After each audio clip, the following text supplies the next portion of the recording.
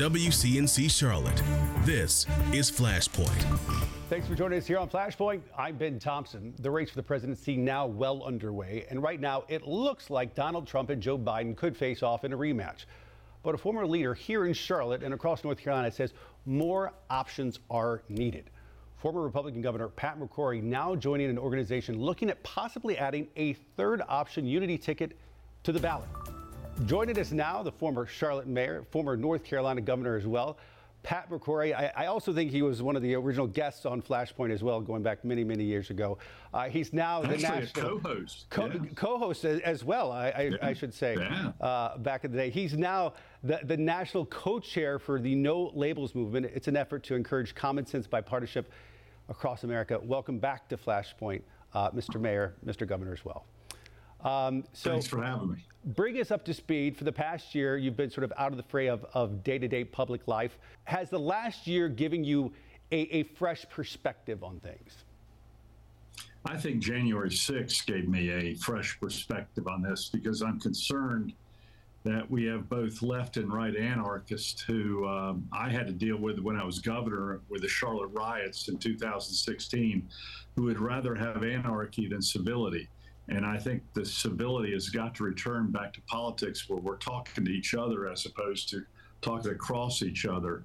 And I'm very concerned that our current political structure is not dealing with today's problems and kicking them down the road for the next generation. And the biggest concern, and one of the reasons I joined No Labels, is because 60% of the people of America do not like or do not want to select from the current frontrunners of the Democratic or Republican Party. And we've never had that before in American history, or at least in my lifetime. You know, usually about 40% of the people do not like the leading contenders or the selectees of the two major parties.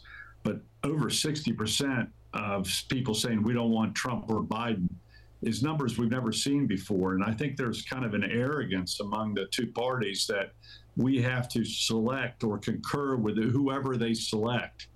And I don't think that's right for our nation. So if those numbers continue after Super Tuesday, we're going to have a No Labels ballot on all 50 states, including North Carolina, and have another option for the people of our state and the people of our country. I hope between now and then, however, the two parties will align more with what the American people want regarding a selection of who might happen. And I say that as a Republican. I'm not changing parties, and I think we've got some great candidates. But if Trump and Biden are on the ticket, most people don't want either one of them. And that means that I think the two parties are losing touch with the American people. And that's not good for America.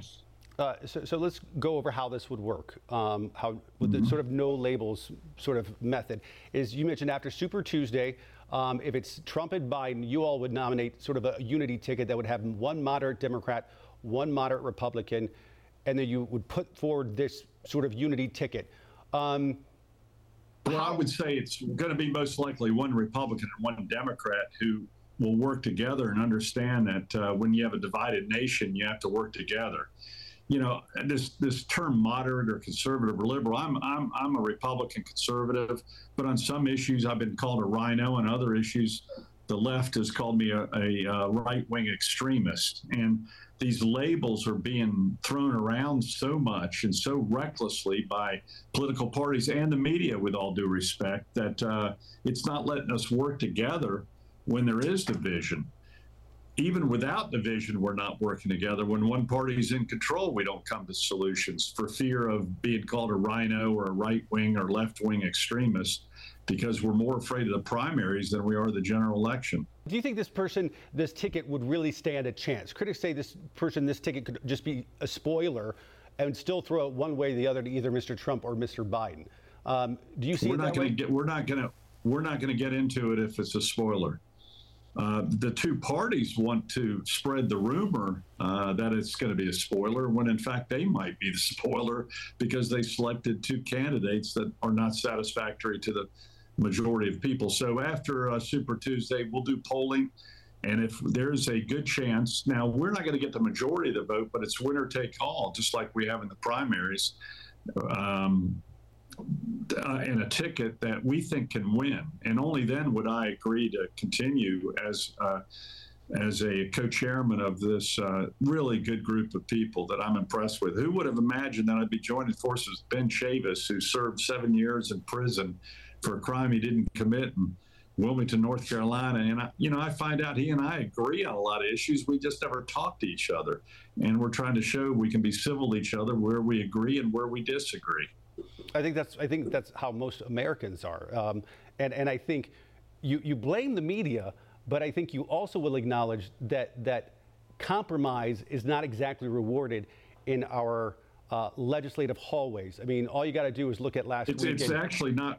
It's not rewarded by the parties, by the legislature, or by the media at times.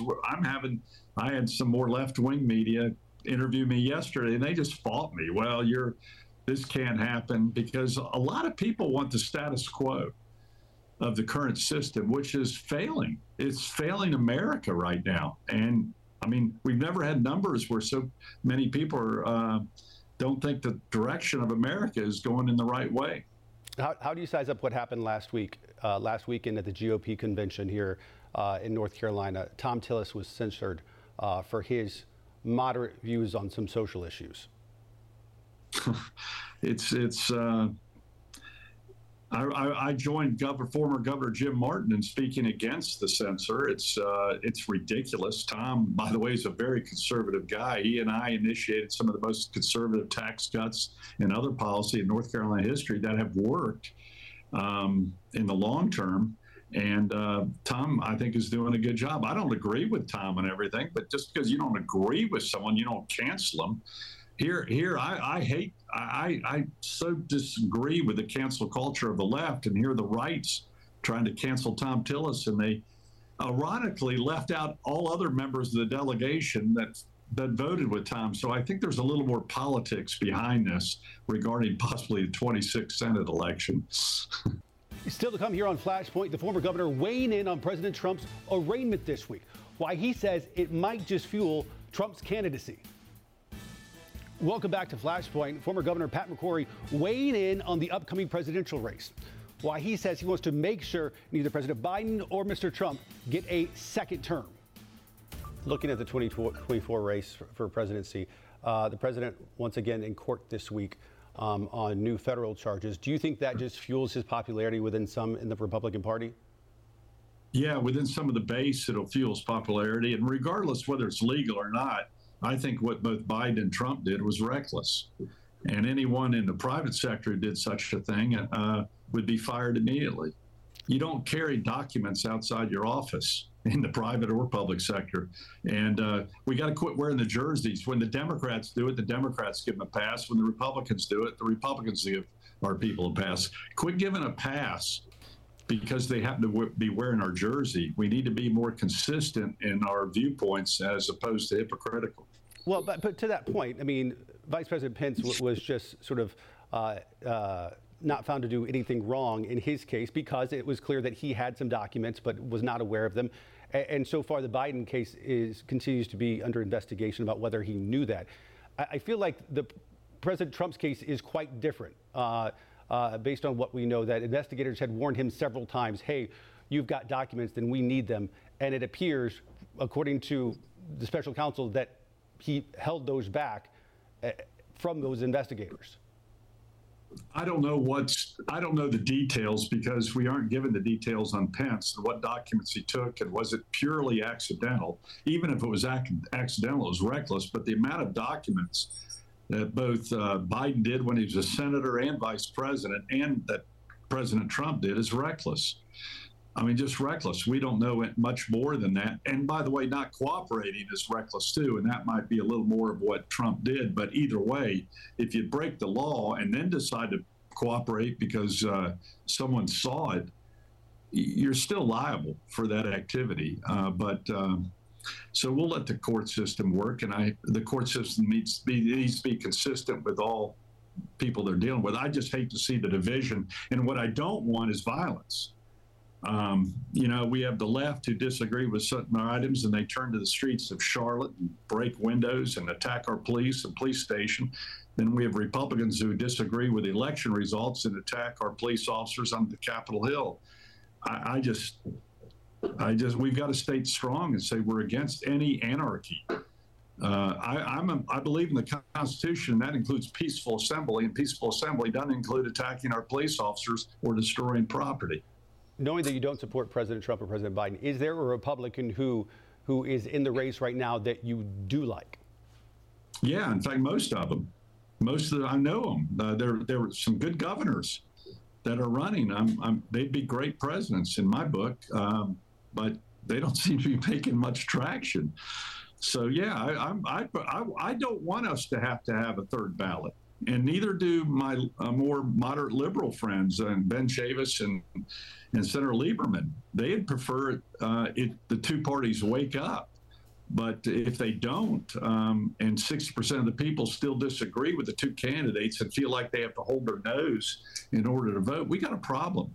And a company that would do the same thing with their products, where most people don't like their product, would be out of business. And I think it's up to the two parties to kind of wake up. And I hope my Republican Party wakes up. They didn't do a good job at the convention in getting the signal, though. What if the No Labels folks came to you and said, you know what, you were the governor of Purple State, why not put you on the ticket? That's not going to happen. I'm going to hopefully be a part of that process. I've moved. I'm going to be. I'm using my wisdom as a former mayor, governor, and Senate candidate, and a city council member, by the way. I'm proud of that, to try to give a perspective that's not being given. And as I often say on the radio, I've played the game, I've been played by the game. Now I'm here to tell you the game and what's wrong with it, and we need to improve upon it. And I have nothing to hold me back on that. That's what a person of my age should do at this point in time, frankly, of any ages. And I've been pretty frank on both sides, but the labeling is killing us in politics, and it is being done by the media. You know, you're a conservative, you're a liberal, you're a rhino, you're a right-winger.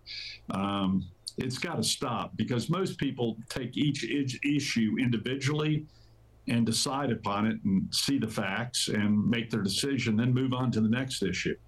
So are you saying you're not going to ever run for office again? I've said that before, yeah. I've made that commitment to my family. Well, we can understand that. If I change, you'll be the last to know. Yeah, listen, after several decades of doing the public life thing. I went through, I got attacked even after I came home to Charlotte, in my car. We've been threatened, and so it's this crap's got to stop regarding violent rhetoric and violent actions. I've been a part of it, and I've been kind of attacked by both the left and the right, as we describe them, and it's wrong. That's not the way our nation should act. As far as Republicans running for governor, you supporting any of them, all of them, none of them? I have not stated where I feel. I do feel we have Dale Folwell worked for me, and he's a doer. He's a worker. Mark Walker is probably the most social conservative person running, true social conservative. I ran against him for the Senate. And then Mark Robinson, he's a great speaker. He tells people what they want to hear, not necessarily what you need to hear. But it's going to be interesting to see. Finally, you mentioned the fact that you were a city council member. You're mayor of Charlotte, many terms over.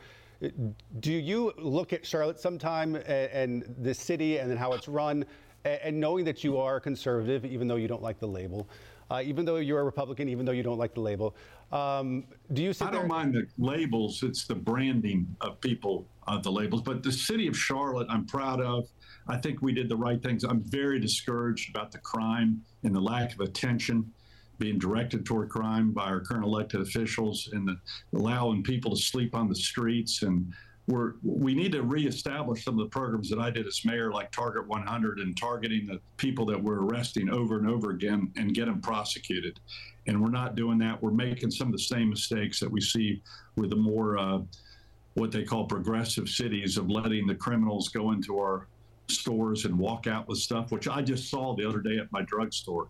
and supermarket where people just walked in. Mayor Pat, I guess you'll always be Mayor Pat around these parts, even though you went on to be a governor and as well as a Senate candidate. I'm proud of that. No problem. All right, I'm Mayor proud Pat, of that. welcome back to Flashpoint. As long as you don't put an adjective before it. We'll do. All right, take care. Thanks for coming back on. We appreciate it.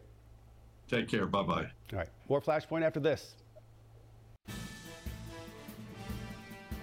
Welcome back to Flashpoint. A Gaston County woman was in the privacy of her own home, wearing next to nothing, when she says local police humiliated her, searching for suspects in crimes they didn't find, all without warrants. WCNC Charlotte's Nate Morabito discovered that these kinds of unwarranted searches really stand in the way of progress when it comes to police relations. And a warning for our viewers, the incident you're about to see may be hard to watch. Along a busy road, every morning and I open my eyes, that's what I remember. Shalonda Ash is still looking This is crazy. for an apology. I literally was snatched outside butt naked. In February 2022, she woke up to find a task force of local police, a state agent, and even a member of the Secret Service outside her Gaston County home. All I'm thinking is they're finna kick in my door. The surprise made worse by the fact she says she was naked at the time. I know I've not done anything wrong. I said I'm gonna open my door with my hands in the air, show them, hey, look, I'm naked. Ash says she repeatedly tried to make it clear she wasn't wearing clothes. I put my leg out a little bit further to show him. Now they're rushing towards the house with big guns. But she says that didn't stop a Gaston County police officer from escalating the situation. She says briefly pulling her outside her home, then holding her in the open doorway. And they're calling my sister's name. Convinced Ash, he just yanks me out, throws me in handcuffs. Was someone else. As I'm on the porch naked, they're searching my home. The Fourth Amendment protects against unwarranted searches, but there's an exception when police have reasonable concern about immediate danger. You snatched me outside naked like I was a criminal. Officers thought Ash's sister, wanted for a murder in South Carolina, was here because a car registered in her name sat outside. That, along with noise and a pit bull inside the home, led the officer to say he feared for his and fellow officers' safety. Turns out the murder suspect wasn't at the home. It was the most humiliating thing I've ever experienced. Ash's attorney, we think that they were out of line here, calls it a civil rights violation. Just decent human rights. There was no empathy. This isn't Dominique Cam's only case like this. He filed a lawsuit against the city of Charlotte on behalf of another black woman last year. Charlotte-Mecklenburg police forced their way into her apartment in 2018 after early morning 911 calls from worried neighbors about possible domestic violence. The officers involved said they were afraid someone's life was in immediate danger. Police department, come to the door! After hearing a loud bang and a woman inside whimpering and wailing like she was in pain. We're gonna have to do it. Once inside, Ma'am, are you okay? police found a damaged apartment, but no signs of injury or a domestic violence crime. We do think that her rights were violated. A judge disagreed, recently dismissing the lawsuit, ruling the officer's actions were justified due to exigent circumstances. Let me see get out! Just a year later in Rock Hill, Shut that door.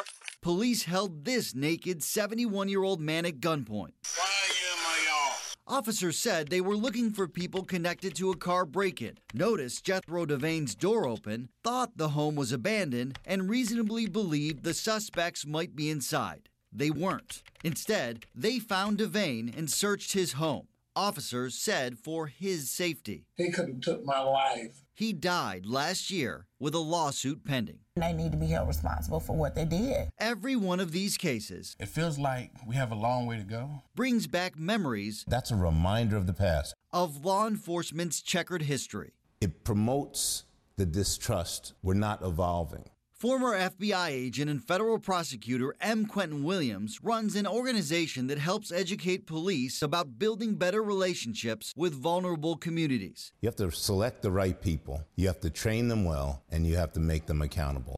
He says it's critical law enforcement promotes a culture of trust, so when they make a questionable decision, the public has confidence in their intentions. If you have trust as a foundation already embedded in the community, then the community will give you a break. They'll give you the benefit of the doubt. In these kind of cases, he says police must prioritize preserving dignity by making quick and proper decisions, immediately calling a female officer to the scene if one's not already there. We'll definitely get you some clothes. And ensuring the people impacted are given clothes ASAP. Once police are certain there's no danger. I should have been given privacy and respect. Officers eventually gave Shalonda Ash a blanket. All I asked was to be covered up. But she says only after Y'all embarrassed me in front of my neighbors. they had already humiliated her. There is body camera footage from this case, but Judge Jesse Caldwell ruled against releasing it publicly, saying he doesn't see how it would accomplish anything other than trying to embarrass law enforcement, rightly or wrongly, without the proper context. That's according to a court transcript. Meanwhile, Gaston County Police declined comment for this story. Nate Morabito, WCNC Charlotte. More Flashpoint after this. Welcome back to Flashpoint. Folks, come interact with us on social media, Instagram, Twitter, Facebook. We're there. And if there's something you want us to talk about here on Flashpoint, let us know. And always, remember to listen and subscribe to our podcast. You can find it wherever you get yours. And we'll see you back here next weekend.